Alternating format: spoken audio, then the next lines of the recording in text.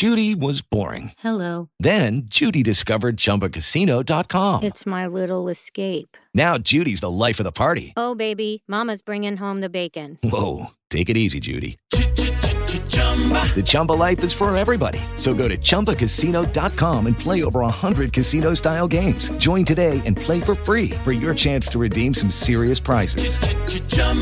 ChumbaCasino.com. No purchase necessary. Void where prohibited by law. 18 plus terms and conditions apply. See website for details.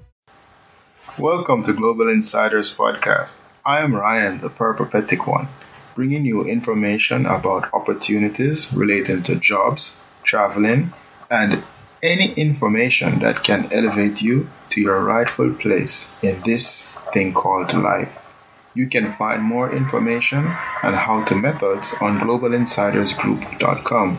That is Insiders with an S. And here is today's show.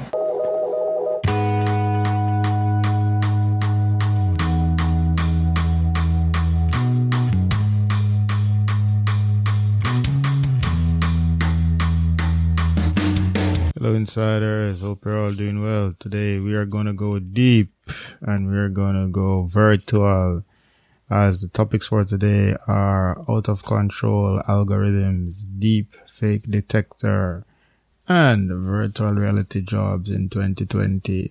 So get ready to learn and to pick up some great information about the current world that we live in. Okay, Insiders. So unless you have been under a rock, you should know that algorithms are wrecking basically everything, or they are wreaking havoc on everything.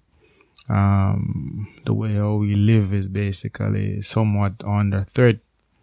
Algorithms are replacing humans at a fast rate, but the thing is often flawed. Yes, it's often flawed. You may believe that if it doesn't affect you, but Mashable.com has listed some ways how it does, and here they are. If you can eat out during the pandemic, that is being determined by FEMA, which stands for U.S. Federal Emergency Management Agency. And they're using algorithms to determine which businesses should be allowed to reopen. As I always say, most of the information we have is US-centric, not because we want you to go to the United States or we want to move to the United States, but as we speak, the United States is still the leading power, and usually they have the better technology and the more futuristic technology. I know some countries might argue that, but yes, as we speak, they're still the richest country in the world. Yeah. Getting into colleges also, and I mean, 2 weeks ago, I spoke about the hullabaloo in Britain regarding A-levels and the mistakes that the algorithms made. So students and university aspirants will have to get used to it though, because algorithms are being used to give students scores, and they also try to predict if students will enroll if admitted. So yes, you might want to go to the school, but they're going to check to see if you have the money, and I'm sure they're going to do it based on background and so forth. I'll speak more about this a little later regarding personal data and biometric. Number 3, renting apartments. I mean, housing overall is going to be affected by this thing. So now we're talking about here they can determine how much rent you pay and if you can get a lease. So they are also used to create profiles of tenant and or candidates to be tenants, and the landlords use it to decide which applicants to choose. But just like with the grades in England, a New York Times investigation saw that the system is very flawed, to say the least. Crazy enough, they are used to decide mortgages too, and of course they have been found to be flawed. I mean, and it's just, well, for us it's common sense, but that's a world that doesn't believe much in common sense. They more believe in science. Of course, I believe in science too, but common sense and the human factor is something that we always need to keep as human beings. Something may seem a particular way, but it is far from the truth. So, yes, taking away the human factor will always result in mistakes being made. Yes, we make mistakes as human beings too, but at least when we really are trying to help and trying to get things done, we usually use our heart and a caring factor comes in. If decisions are made coldly just on facts, a lot of things that exist in the world now wouldn't. And I am sure the same is going to be true moving forward. The one that scares me regarding algorithms is insurance. And they use personal data to see how much of a risk you are. And of course, the more riskier you seem, the higher you will pay. So, for example, someone might eat way more calories than they should, but they are not overweight and they are definitely not obese. But because of the personal data that people are getting, they may decide that this person is at risk for heart attacks and so forth. And of course, the more you are at risk for something, it's the more likely your bills will be higher. Well, your insurance bill will be higher. So it's things like those that I am looking into and thinking that, okay, this thing might be a really bad idea. If you're looking for a job, guess what? Your gender, name, ethnicity, and age are the things that will be more important than anything else. Forget about an eagle-eyed recruiter looking at your resume. The algorithm will be perusing your application first. This again, I mean, if someone is really good at their job of choosing workers for organizations, I mean, there are things that they would have learned over the years and picked up over the years that would give them that eagle eye to see the diamonds in the rough. And yes, we may argue and say algorithms might just do the job even better, but I still think that human factor where you're having that relationship with a human being and human eyes and emotions are at work, I think it beats any mathematical equation any day. So when you're applying for your next job, don't be surprised if you're thrown out because you didn't meet the X and the Y's. Your work schedule and these days is probably being done by an algorithm too. So it's already in the workplace. Dangerously, they are being used to determine and to decide if you are going to commit a crime. I mean, this reminds me of the movie Minority Report. Scary stuff indeed, people. Scary stuff indeed. So, I mean, remember, I didn't say if you committed a crime, no. If you are going to commit a crime. So, yes, it is all happening right now.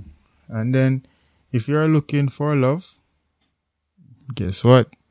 You're a part of it. An algorithm is going to determine that too. Dating apps use preview, and so even though you are swiping left and right, they already have boxed you in. Do you feel like cursing? I certainly do. In the business and political world, there is little we can do to stop this tsunami. But if you really want a solution, I say get closer with your loved ones and learn skills to help you offline. For example, gardening and so forth, because these things are directly attached to life, and it's not being boxed in or being put in any type of situation where you have to wonder. You're not boxed in. That's the main thing. You're not boxed in. And if you're not boxed in, it means that you have latitude to express yourself. And that is what true freedom is. Being able to express yourself when and how you feel like. Okay, moving on. So last time we spoke about deepfake. So that was last week. And I'm happy to report this week that Microsoft is trying to fix the problem. They have created a tool called Video Authenticator. This tool will analyze photos and videos. They have even gone further to say that they are working on a system that will enable content producers to add digital hashes and certificates to media that remain their metadata. As the content travels online, therefore, the origin will be known.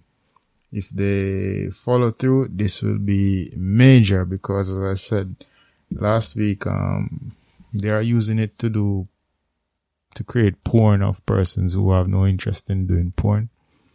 And right now, they're attacking the celebrities, but it's just a matter of time before someone who doesn't like you will be able to create such material using your image. So it's really a dangerous place to be. So it's good that Microsoft is getting this thing done. So if someone actually goes through and do something as malicious as that, you can get some sort of reprieve because you will definitely know where it was created, or at least have an idea of where it was created. So this is good stuff. Microsoft is really stepping up the game. And as I said last week, when we showed how Microsoft made their money, they're a very healthy company because they are spread wide, and they're trying to be innovative. They seem to be the grandpa on the block regarding new technologies and so forth. But Microsoft, they are holding their own, and they seem to be trying to be as innovative as possible. So kudos to them once again. Last week I gave them kudos, and this week we are giving them kudos again. So Microsoft is trying to stay in the game. Now, virtual reality is like the cousin who has the potential to be a professional athlete, but they keep on refusing to play ball. This is said because it's been a while now that we're hearing that virtual reality is going to be the new big thing. It's going to be the biggest thing. And I actually believed it. I actually believed this maybe 4 or 5 years ago. And I still think the problem with virtual reality is that the players in the market are not looking for the customers. They're trying to make it this big thing. For example, they're trying to make it like the internet. You know, the internet, you don't have to market internet. The internet is now a part of life. It's almost like the air we breathe. You want it. So you just log on and you get on and you use it. So it's similar with VR, with virtual reality. They're thinking that it's that big that people are going to run to it. But even the internet started in a niche. Usually, I think on colleges and, it started in the army, really, U.S. Army. But, colleges really were the ones that started the movement. And it's the same thing. Like, virtual reality needs a movement. Yes, once again, porn has been a part of the growth in the technology, but porn, as much as it has become ubiquitous, it is not going to be mainstream for obvious reasons. I mean, if the kids can't enjoy it, it doesn't make sense. It's just not going to be that popular. But what will happen though is if they can target a market. I have this idea, and if you see someone do it, you can say, well, it was said on Global Insiders first. I think these companies should try to create massive experience, such as traveling to space. I mean, give the ordinary male or female the opportunity to travel to space virtually. Give us the opportunity to drive an expensive car that we can't own. That is what the virtual reality space should be looking for. They should be looking to give a particular group of people extreme experiences. Dining in a fancy restaurant, that type of thing. That is where virtual reality should really head. And now is a wonderful time to do it, because we're talking about people can't go out. So we should be getting that restaurant experience virtually. Yes, we won't eat the food and okay. So as I'm talking, I'm packaging a nice product. So just imagine you have, let's call this restaurant Royal Restaurant, right? Royal Restaurant, because of coronavirus, they have to close, but they have certain dishes. What Royal Restaurant could do is they have this virtual reality program where you can go in and you sit down and you just imagine yourself having a fancy dining. So how can they make money from this? Well, what Royal Dining can do is actually do some packaged food. So you'll get the food packaged, and maybe eat it before your virtual reality session or after your virtual reality session, and you sit down and enjoy the experience as if you're right there. Now, that's just the beginning, but that's what these companies should be thinking about. They should be thinking about niching the virtual reality experience. I definitely want to drive expensive cars or travel to space virtually, because I know that I'm not going to do it in real life, not because I'm not going to have the money or anything like that, but I just don't have the interest to do those type of things in real life. So the good thing about this, though, is that it's a growing field and we can all get into it if we dedicate to ourselves. So now I want to tell you about some of the jobs that are being touted in 2020 for the virtual reality space. So the first one is Unity developer. These persons are responsible for developing the foundation of the VR game and the application. They should have knowledge of programming, and the average salary is $82,879. And this information can be found on paldesk.com. Number 2, UX designer, experience, and UX/UI designer, experience and interface ease. This is what these persons deal with, and the things that make the online world work is what these people deal with. Because if the experience is not good, it's a no-go. They should have skills in storyboard creation and user flow prototype models. And average salary is $74,000. Next, VR game engineer. A VR game engineer designs projects and 3D creations. They usually have fundamental skills like mathematics, programming skills, and vast knowledge of specific other skills. So whatever the area you want to develop, you should have some sort of skills, some sort of engineering skills in that area. And you know what? They are well paid because they make over $100,000 a year. Next, you have the VR sound effects specialist. They connect all audio files to the visuals.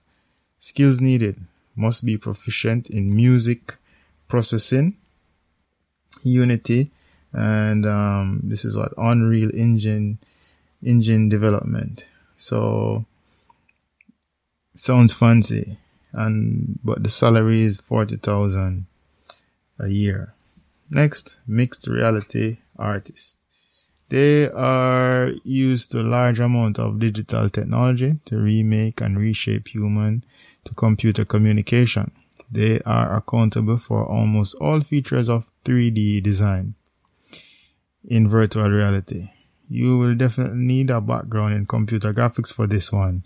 And the salary is $20,000 per hour, over $20 per hour. So, yeah, not bad. Next, we have film and television content. Now, this person will have to set suitable strategies for all kinds of entertainment media. To do this job, you will need relevant experience in a related field of content management and some knowledge of production for VR. The good thing about this job is that you are not, you don't have to know too much programming. So just about any one of us can get in there as long as we have the relevant experience regarding film and television content. Salary is $17 per hour. And last, technical 3D artist. This person will be directly and indirectly involved in the project, from conceptualization to design. They will also need to define the complex parts of it. You will need to have a wide knowledge of development platforms and systems. Of course, your artistic skills must be good and you must have great artistic sense. And the salary is $52,000 a year. So, there you have it. I mean, there are jobs here and there for all of us in the new economy. It's just that we have to dedicate ourselves to changing our mindset and getting involved. And on that note, Monster.com has 14,721 cybersecurity jobs. Thank you for tuning in. And next week, we will be looking at the social media space. So get ready for that, guys. Have a good one. Thanks for listening today. I hope you are inspired. You can find more helpful and motivational material at globalinsidersgroup.com. That is, insiders with an S. You can also keep in touch at Global Insiders on Instagram.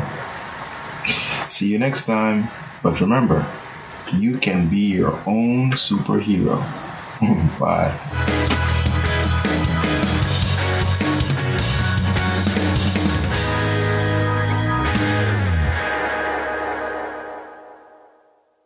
Judy was boring. Hello. Then Judy discovered ChumbaCasino.com. It's my little escape. Now Judy's the life of the party. Oh, baby, mama's bringing home the bacon. Whoa, take it easy, Judy. The Chumba life is for everybody. So go to ChumbaCasino.com and play over 100 casino-style games. Join today and play for free for your chance to redeem some serious prizes. ChumbaCasino.com. No purchase necessary. Void where prohibited by law. 18+ terms and conditions apply. See website for details.